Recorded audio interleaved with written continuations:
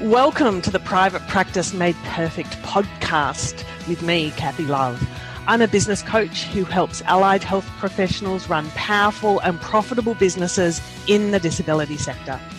Join me for cutting-edge interviews with leaders in the allied health and business fields, along with plenty of practical content that you can use to make your business practice perfect.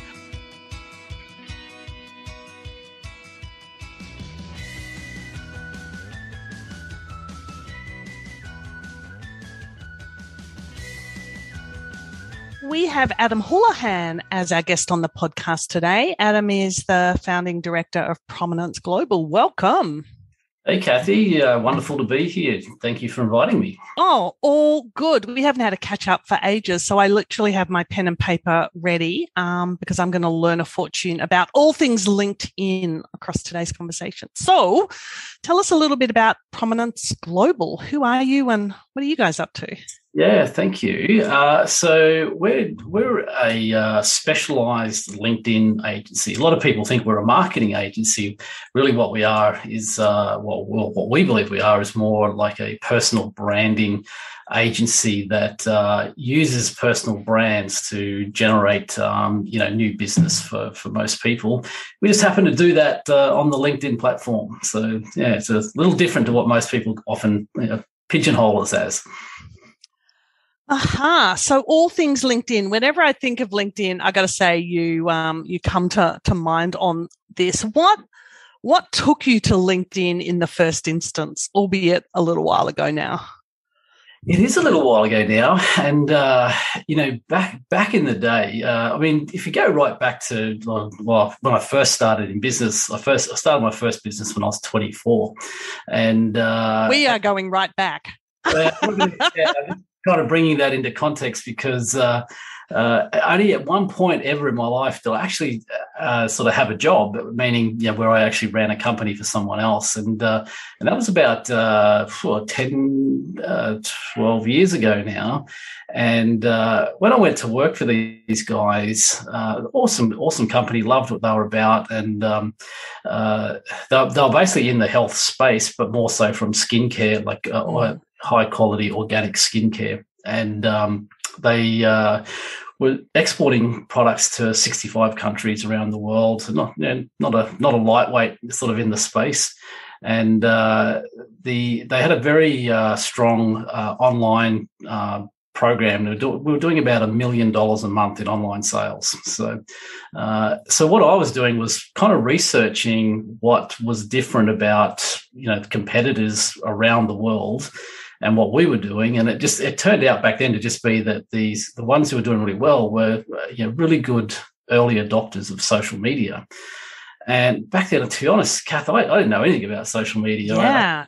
I had a Facebook profile, probably like everyone, and religiously checked in on it once a month, but anyway, someone's pet had puppies. Yeah, exactly. And but the more and more I got into it, the more I resonated with LinkedIn. And to kind of cut to the chase, at some point I kind of got tired of building someone else's business and wanted to get back into my own business. And I thought, I might just start out just doing some consulting. By this time, I actually did know a bit especially about LinkedIn. And I thought, well, I'm going to start this consulting business on the side, where I just kind of help some people with what I know and see what happens.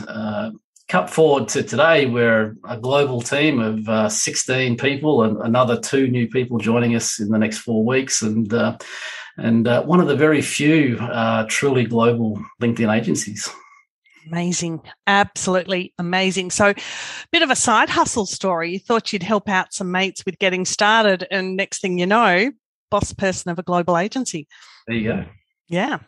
So LinkedIn is not the platform it was when you first started. And whilst I was going to ask you a question about what does it look like and how has it changed in the last 5 minutes, from what I kind of got reminded by you is, what does it look like now compared to what it looked like 6 months ago? So I'm guilty of not always going in there as often as I should and not always with love in my heart. But what does it look like now, and just a quick summary on the changes. Yeah, well, let's just start a little bit with the why change. A lot of the changes have been massive in the last 6 months. And they have come about, to be honest, because of the pandemic, but in a roundabout way. The roundabout way being that, back in, say, March last year when all this craziness kicked off, so many businesses had to either, do better than they were online or move to the online world where they weren't familiar with. And, of course, a lot of them did it really badly, just purely because they really didn't know how things worked. And I'm meaning now specifically around LinkedIn, to the point that LinkedIn just had to react. They, a lot of people on the platform were really getting annoyed by, and you would have experienced it, Kath, the old connect with you, pitch you the products, services, constantly. All within 15 minutes. Yeah, or they go and get these cheesy little automation tools that just spew out all this thing and thinking that, quantity is better than quality. And so how it's changed now, in my opinion, actually is in a very, very positive way, is that it's become a very much a content-driven platform. And what I mean by that is they've taken all the emphasis off having, trying to connect with people and messaging and all that stuff. They put all these limits on all that stuff that you can do. And now they favor heavily, very, very open in saying it's not a level playing field. There's, the people who do it really, really well, and you're going to get amazing sort of value from LinkedIn if you know how to do it well. And to the point where what we call you're in the top 1% or the bottom 99%. And there's no middle ground. So how it's really changed is it's very much a content-driven platform, which kind of plays well into what we do because we've been doing that for forever. That's always the space we played in. LinkedIn's just caught up with us. That's too good. So maybe just describe and explain a little bit more about content-driven platform. What is this content of which you speak? Yeah. So again, so most people, they think, there's content and then there's content. And that's the $1 million question. So what we don't mean by content is where you share a link to your blog article or your landing page that's promoting your next webinar or this cool offer that you've got going on this week or anything like that. And if you think about probably the best way for me to give some context to it, Kath, if it's okay, is actually, believe it or not, is to compare it to Facebook. And so Facebook, it's a ad-driven platform. You and I, and we can have a personal profile, we can have a company page, but the reality is, unless you put budget to it, there's not much value you get out of it. Pay to play. Pay to play, that's what it is. LinkedIn's very different in their business model. 80% of their revenue comes from subscriptions. So it might be like you or I having a premium an account, or recruiters or people in HR having recruiter licenses, and there's a whole bunch of other versions of all that stuff. Only 20% comes from their ad platform, but if that 20% is still a significant amount of money, $16 billion a year to be exact. And so what they need to maintain that is millions and millions of content consumers, because let's face it, at the end of the day, any form of paid advertising still requires content. But the point is that what they want is, okay, if you are going to use promotional type content, they want you to use the ad platform. Fair enough. But what they also need and understand is they need people just creating content that stays in a niche to attract the millions and millions of content consumers who are also then the ones who get exposed to the ads, if that makes sense. So it's keeping that as simple as I can. What I mean by the content, we want to be creating is not ad platform content. So, promotional type stuff. It's stuff that positions us as an authority in a space. and that helps a market. So what LinkedIn wants is content that keeps people engaged on the platform. So it has to be, say for me as an example, of course, what I talk about is how you use LinkedIn, and just to be honest, they don't give me any favoritism for the fact that I talk about LinkedIn. In fact, in some ways they penalise me, but as I mean by niche, I only talk about how you get good value out of LinkedIn. I don't go off on tangents talking about what I'm doing, on the weekend, or about this crazy thing happened, when I was at the beach last week, or anything like that. I just stay in this lane, and but also the key part is that it is the sentence I used, keeps people on the platform. So what they want is stuff that creates conversations. Yeah. So it's pose a point of view, ask a question, share something, industry specific, and ask people's opinion on it. That's the type of content we're talking about. I'm glad you mentioned conversations, because I was going to kind of bring that up next, that it is way more conversational and interactive than perhaps it has ever been in the past. And you don't just sort of post and forget. Part of it is commenting on others and inviting others to comment on yours, and to kind of keep the interactions going. It's exactly that. And, often it's funny, I refrain from commenting on it, and you will have probably seen it all over, social media, where people or organizations post and say, here's this cheat sheet on the best times to post on. Oh, we're going to the posting times, are we? We're going right there. Yeah, and look, in the for Facebook and Instagram and Twitter and Snapchat and all that, possibly it's true. I don't know, because I don't really know much about those platforms, but I can tell you it's not true on LinkedIn. What really matters is what happens within a 2-hour window of when you post. So it's not time specific, and I've been challenged on this. I speak at a lot of events, as you know, and I share this type of information that not on podcasts where people can't ask me back, but in a live audience where people sometimes want to challenge me on that and say, well, HubSpot says this, or this says that, and my response is, okay, you say it's 10 a.m. on a Monday, and then my response is, Monday, 10 a.m. Monday, where? And there's going to be several versions of that. And they said, well, what do you mean? I said, well, do you mean 10 a.m. Monday in Australia? Or, even if you did say Australia, do you mean Queensland? Do you mean South Australia, West Australia? It's all different. And that's where that argument falls down. So it's very much around, as you said, keeping the conversation flowing. What's important, where I was going with that, what's more important than the time is that a conversation continues.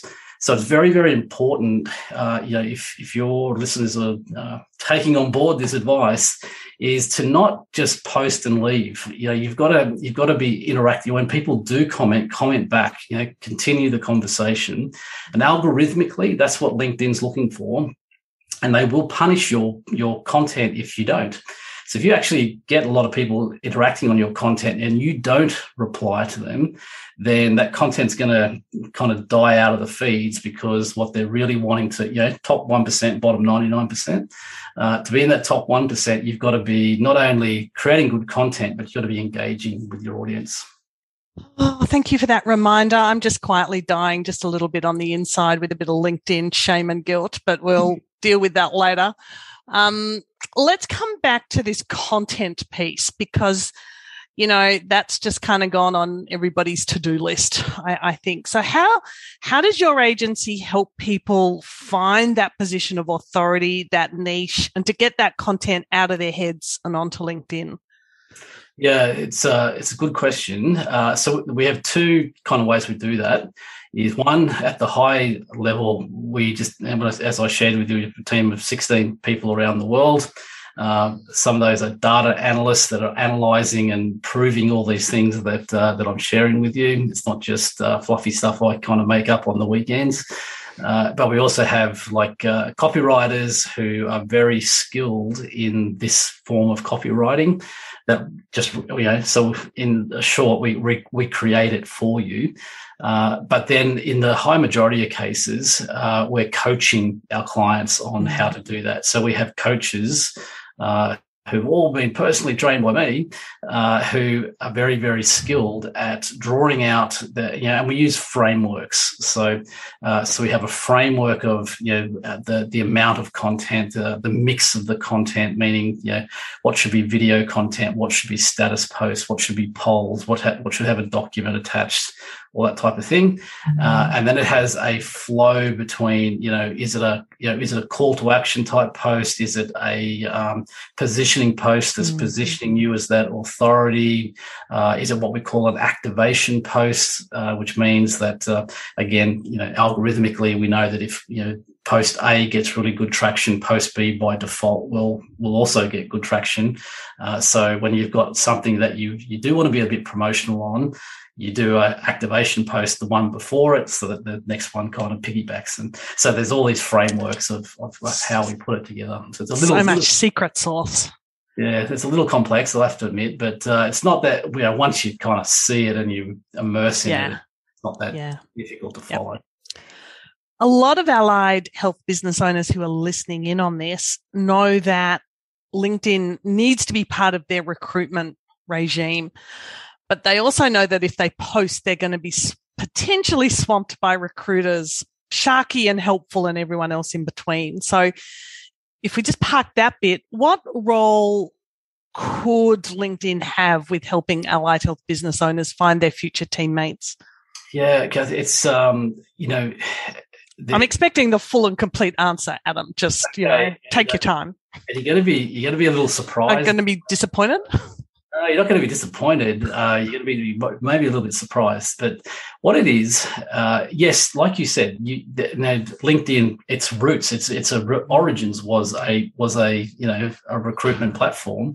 Still does that very, very well. And so yes, you can just no different to say on Seek or Indeed or whatever. You can go and post job roles, and you can very target the type of people you're looking for very, very well. So that is the simple way of doing that.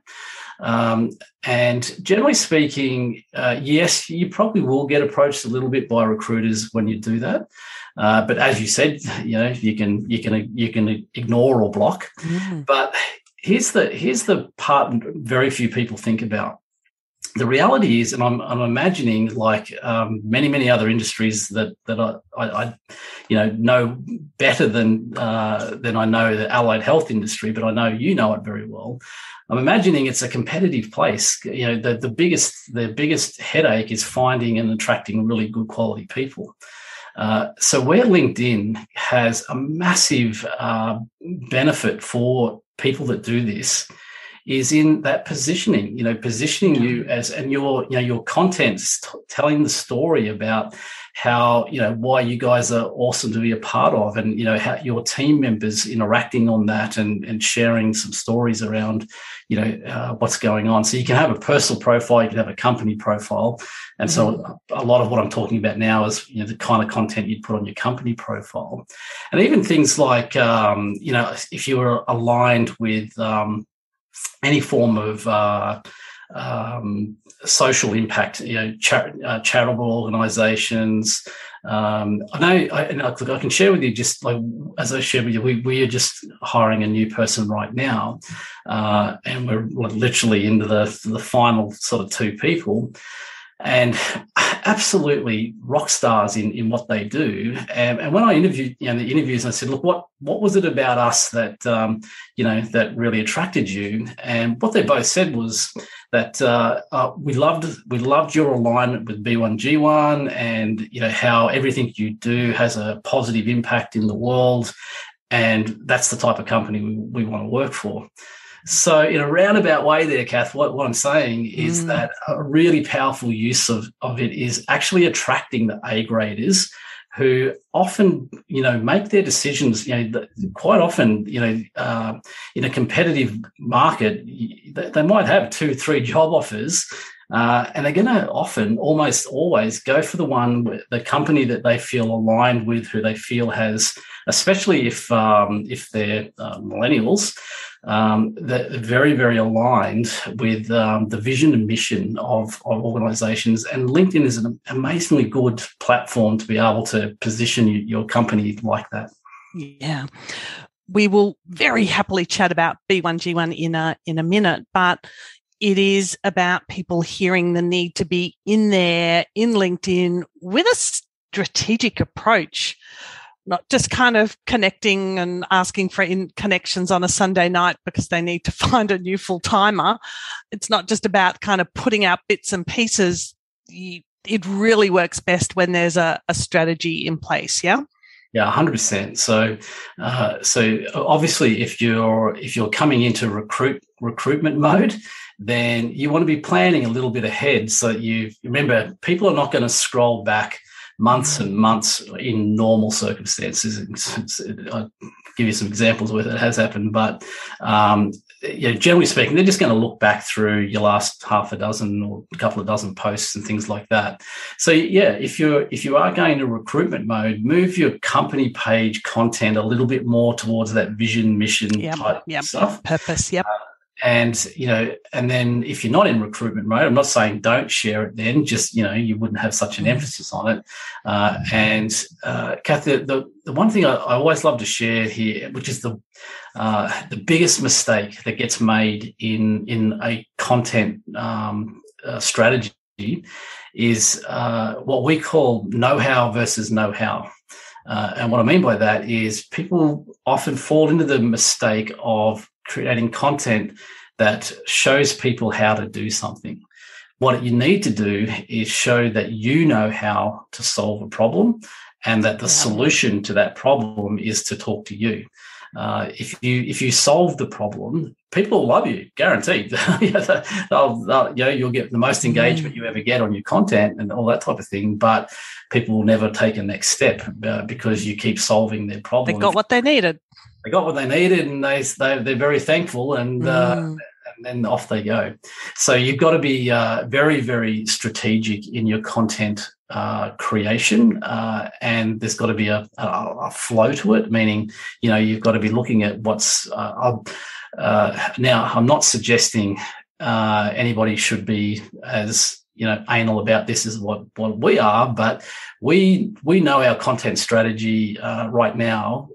We know everything that we're going to do on LinkedIn until December 2022, not 2022. So of course you do, Adam. I would expect nothing less from Lord Adam. But that I'm not suggesting that you need to that far in advance. But my point of that is that you need to be looking at what you're doing coming up in the future. And the hardest part about content creation is if you get down to the point where you're writing content today to promote something tomorrow, you're already a month too late. So you've got to be just thinking about it well in advance. Yeah. Yep. Is the free level of LinkedIn good enough, or should business owners be thinking about kind of some of the paid levels? Yeah, it depends on the use case. So if you are going to be connecting with a lot of people, and I do believe it, even though they've put restrictions on how many you can connect with, and made it easier for people to follow you than connect and that sort of thing, you still want to be sort of have a connection strategy. But again, the way we go about a connection strategy is very different to what most people will think. Most people think, I want to connect with people because that's who I want to pitch my products and services to. The reality is we're looking at it from a content algorithm perspective, because what we know is that what LinkedIn is looking at, it's not a quantity, it's a quality game. And they're looking at the type of people you're connecting with so that they work out who to be showing your content to beyond those people. So if you're going to be very strategic in that, yes, you do need a paid a premium account or Sales Navigator. Sales Navigator, in my opinion, is the most valuable bang for buck tool that you can ever invest in. In Australia, it's if you pay on a monthly subscription, it's about $100 a month. You pay annually, they give you like a 25% discount. Yeah, it's about around 800. Yeah, so it's fantastic. Yeah, the best $100 a month you'll spend, provided again you kind of know how to use it. But I also say if all you want to do is just have a good presence on there, so if people check out your profile or whatever, a free account's fine. But again, if you want to have a really highly engaged, content-driven profile, there's also limits on the free accounts as to how much activity you can do per month. So I would say, look, in 85-90% of cases, we would always be sort of advocating to have a SaaS Navigator subscription. But there are some cases where there's no need. You just have a paid. Yeah. Yep. So far you've shared why you'd be on there, what it looks like now, the need for strategy, that probably paying to be showing up is good. I'm thinking that listeners are going to want their hand held through this. I know I certainly did back in the day. Let's just shine the light. I'm putting you on the spot here. Let's just shine the light on some of the programs you have that can help people not just get in and get started, but actually play a really strong game here. Yeah. So, Kath, we have quite a range of support programs. We have like free webinars that we run very regularly, free workshops that we run practically every month. We're doing something like that. On average, we get probably around 2,000 odd people onto each of those every time we run them. Fantastic. Good on you. That's so good. I know where this started. That is so good. Yeah, thank you. And, we also have we have three programs we call Solo, Academy, and Legends. Solo just means if you want to do it all yourself, you log into an online portal. We have everything's all laid out in easy video-based tutorials. You can engage with one of our coaches. They have an open office session every week, a couple of times a week. You can go in and ask questions, that type of thing. If you feel you need more help than that, there's our Academy program. That's where you work one-to-one with one of our coaches. Our team do about 3/4 of the work and your team does about 25%. And then our Legends program is just where we just take over and take care of all of it for you. So, so we've got solutions for where everyone is, no matter where everyone is in their journey, from free up to the highest levels of support. Yeah. Wow. So good to hear about that success for you. Now, speaking of success, I get to publicly congratulate you on your recent award in association with B1G1. Well, thank you. Yes, it's, I have to be honest and say I was completely taken by surprise. Really? I never expect, knowing some of the companies as you do that are in B1G1 to be the number one in the world was, I was taken by surprise, I must admit. Oh, so well deserved. So congratulations. So let's lead us forward. Describe what B1G1 is and your long-standing association with it. Yeah, so B1G1 is, it's kind of they refer to it as a movement now. Yeah, I mean, how do you describe it? I'm glad I'm not answering this. Interesting. As we speak, Kath, I know the numbers. They're going to hit 250 million impacts. So yeah, I think one of the things that's cool about B1G1 is that the good they do is not measured in dollars; it's measured in impacts.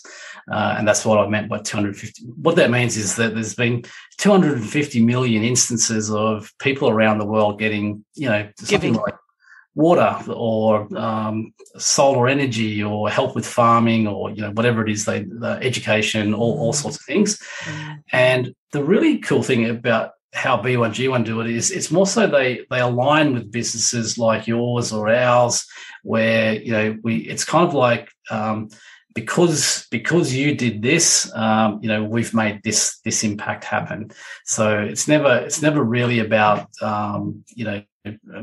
giving to charity. It's not that mindset at all. Yeah. It's not that, it's not that kind of mindless, I just, I felt good at the end of the year and I gave a couple of grand or something like that. It's constant sort of, regular things that we all do in our everyday business and how we align that with, creating some good in the world, which, I remember meeting Paul Dunn. He's the chairman of, and one of the founders of B1G the first time, when he was kind of telling how it worked. And I didn't even have a business at the time. I was still working for this other company and I still signed up. I thought it was so amazing. So same. Tears pouring down my face. Where do I sign? It was amazing. Yeah. So a quick example about how you embed giving to B1G1 through the activities of Prominence Global.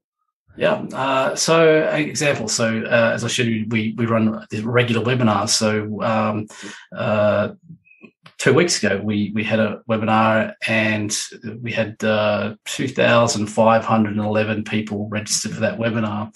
And so what we do is say, look, for every person who registers for this webinar, we're going to give a child in need 1 day of education.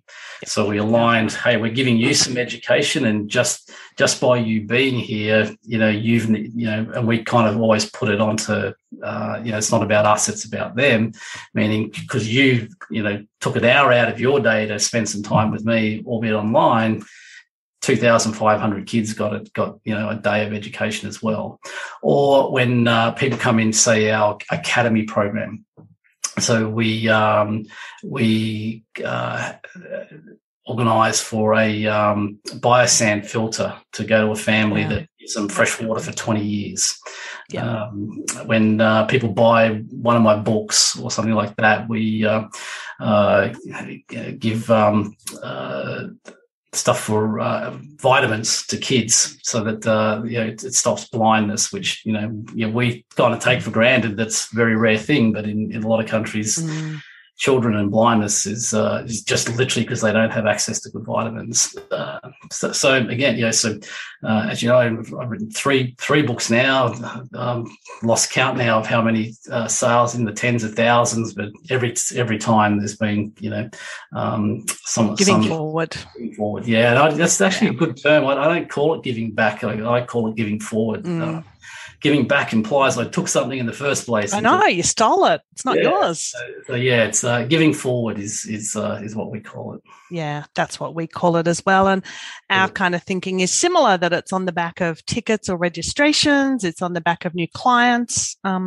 We typically like to support women in education and equality. We kind of select from a range of projects, and I guess over the adventure I've also just established some really amazing relationships with kind of some of the projects that we kind of check in with. And the B1G1 cult movement is pretty cool. A lot of humans around the planet. It's like a secret handshake. You kind of can pick them. You can. It's funny. Like I know you've been to them, but to be in one of their conferences, there's just a room of people. Is just amazing. The energy and the type of people you just kind of walk up to and say hello to, and they've got amazing stories. Not only in their giving or their impact projects, but just in the cool things they're doing in business. Yeah, by far and away the most powerful, impactful conference I've ever been to.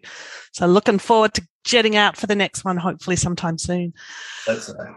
Okay, so we digress from LinkedIn, but I think a really good digression. I think we're both kind of passionate about that one, and that future investment in the future of others. So back to kind of LinkedIn. Let's kind of help some allied health business owners out here. What else would you like them to know about getting started, getting momentum with LinkedIn? Yeah, and Kath, it's interesting because often people feel overwhelmed by getting it right. It's to the point that they just never start. As an old saying that well is done is better than perfect. So my advice is always is don't worry about being perfect.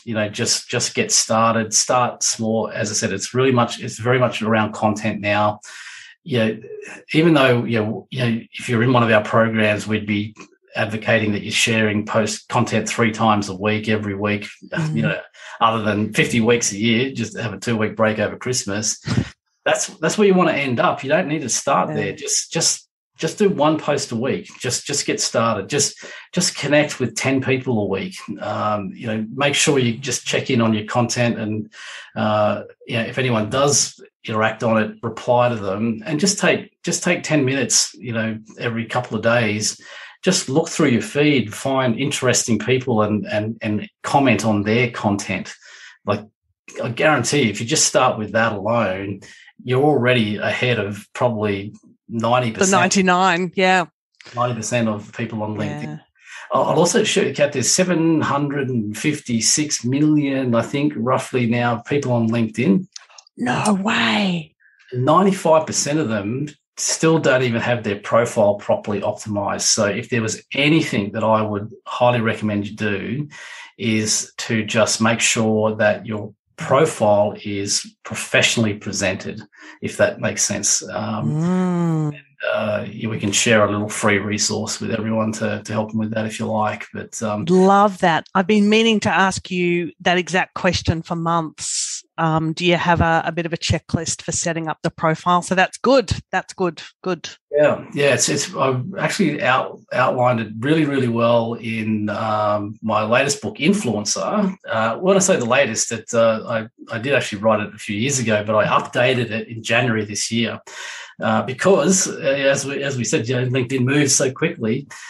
So it's very current and relevant. And how about we give everyone access to a free copy they can download and love it. Absolutely. Yep, beautiful. So what you can help them with is setting up their profile really professionally and optimizing that, and a free download on your latest and greatest book. Yeah, it's also got the basics of putting a content strategy together in there as well. So I'm sure it would be very, very beneficial to anybody that wants to get started on that journey and get past the perfect and move into done. Yeah. So super, super generous as usual. Is there anything I've forgotten to ask you? We've covered a lot. We've romped. We've kind of hit me with a ton of stuff. I think the one question that I would ask if I was you would be what's the number one thing I shouldn't do? That's on LinkedIn. And let me just go ahead and answer that anyway. Yeah, by all means, ask yourself a question. Yeah, let me ask myself a question. Now, there's the obvious of, we say don't pitch and don't connect and pitch. But what I'm saying is the less known thing is don't get too involved in things like political discussions or stuff about pandemics and stuff like that. And interestingly enough, you'll actually see there's actually not a lot of that content on LinkedIn. There's a very good reason why. And the reason is that they suppress that content, because you can imagine how much of that is flooding the World Wide Web. So the reason you don't actually see a lot of it on LinkedIn is because they are actively suppressing it. They're also actively suppressing the people who get very vocal about it, because they don't obviously it's a professional platform. They want it to be a professional platform. They're doing very, very well at keeping it a professional platform. I'm not saying some of that stuff doesn't get through, but don't be the creator of it, and don't interact on it when you do see it, because there are all these little back end suppressions. I'm not saying you get your account suspended for something like that. There's lots of dumb stuff you could do that would, but there's what's called suppressions, and what I mean by that is they don't stop you posting, they don't stop you doing anything, they just make sure no one sees it. It's really easy to do. So it's kind of like if you were aware of the Instagram shadow ban concept back in the day. it's kind of like LinkedIn's version of that. It's you post it, but they just make sure you become invisible. So the what not to do is don't get involved in those type of discussions, and certainly don't be the creator of them. Which kind of just takes us back to why are you there? What are you contributing? What do you want to be known for? How are you going to show up and be valuable and helpful and friendly and, kind of authentic as well? And yeah, exactly all of that. And the overlying thing of know-how versus know-how. So don't be known for the sharer of awesome free advice. Yeah. You wouldn't do it in your practice, so don't do it on LinkedIn. Yeah, good one. All righty. Thank you so much as always. I got a ton of notes, and I may just have a little look at LinkedIn a little more closely than I usually do. Thank you so much. Thank you also for your generosity with some of those freebies and a link to your book. We'll make sure all of that lands in the show notes, and we'll make sure we get you back sooner rather than later for an update by the sounds of it.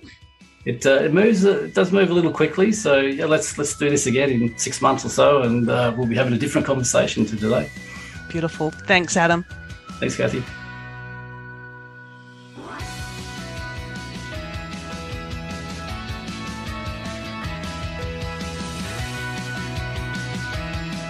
I hope you enjoyed today's episode of the Private Practice Made Perfect podcast.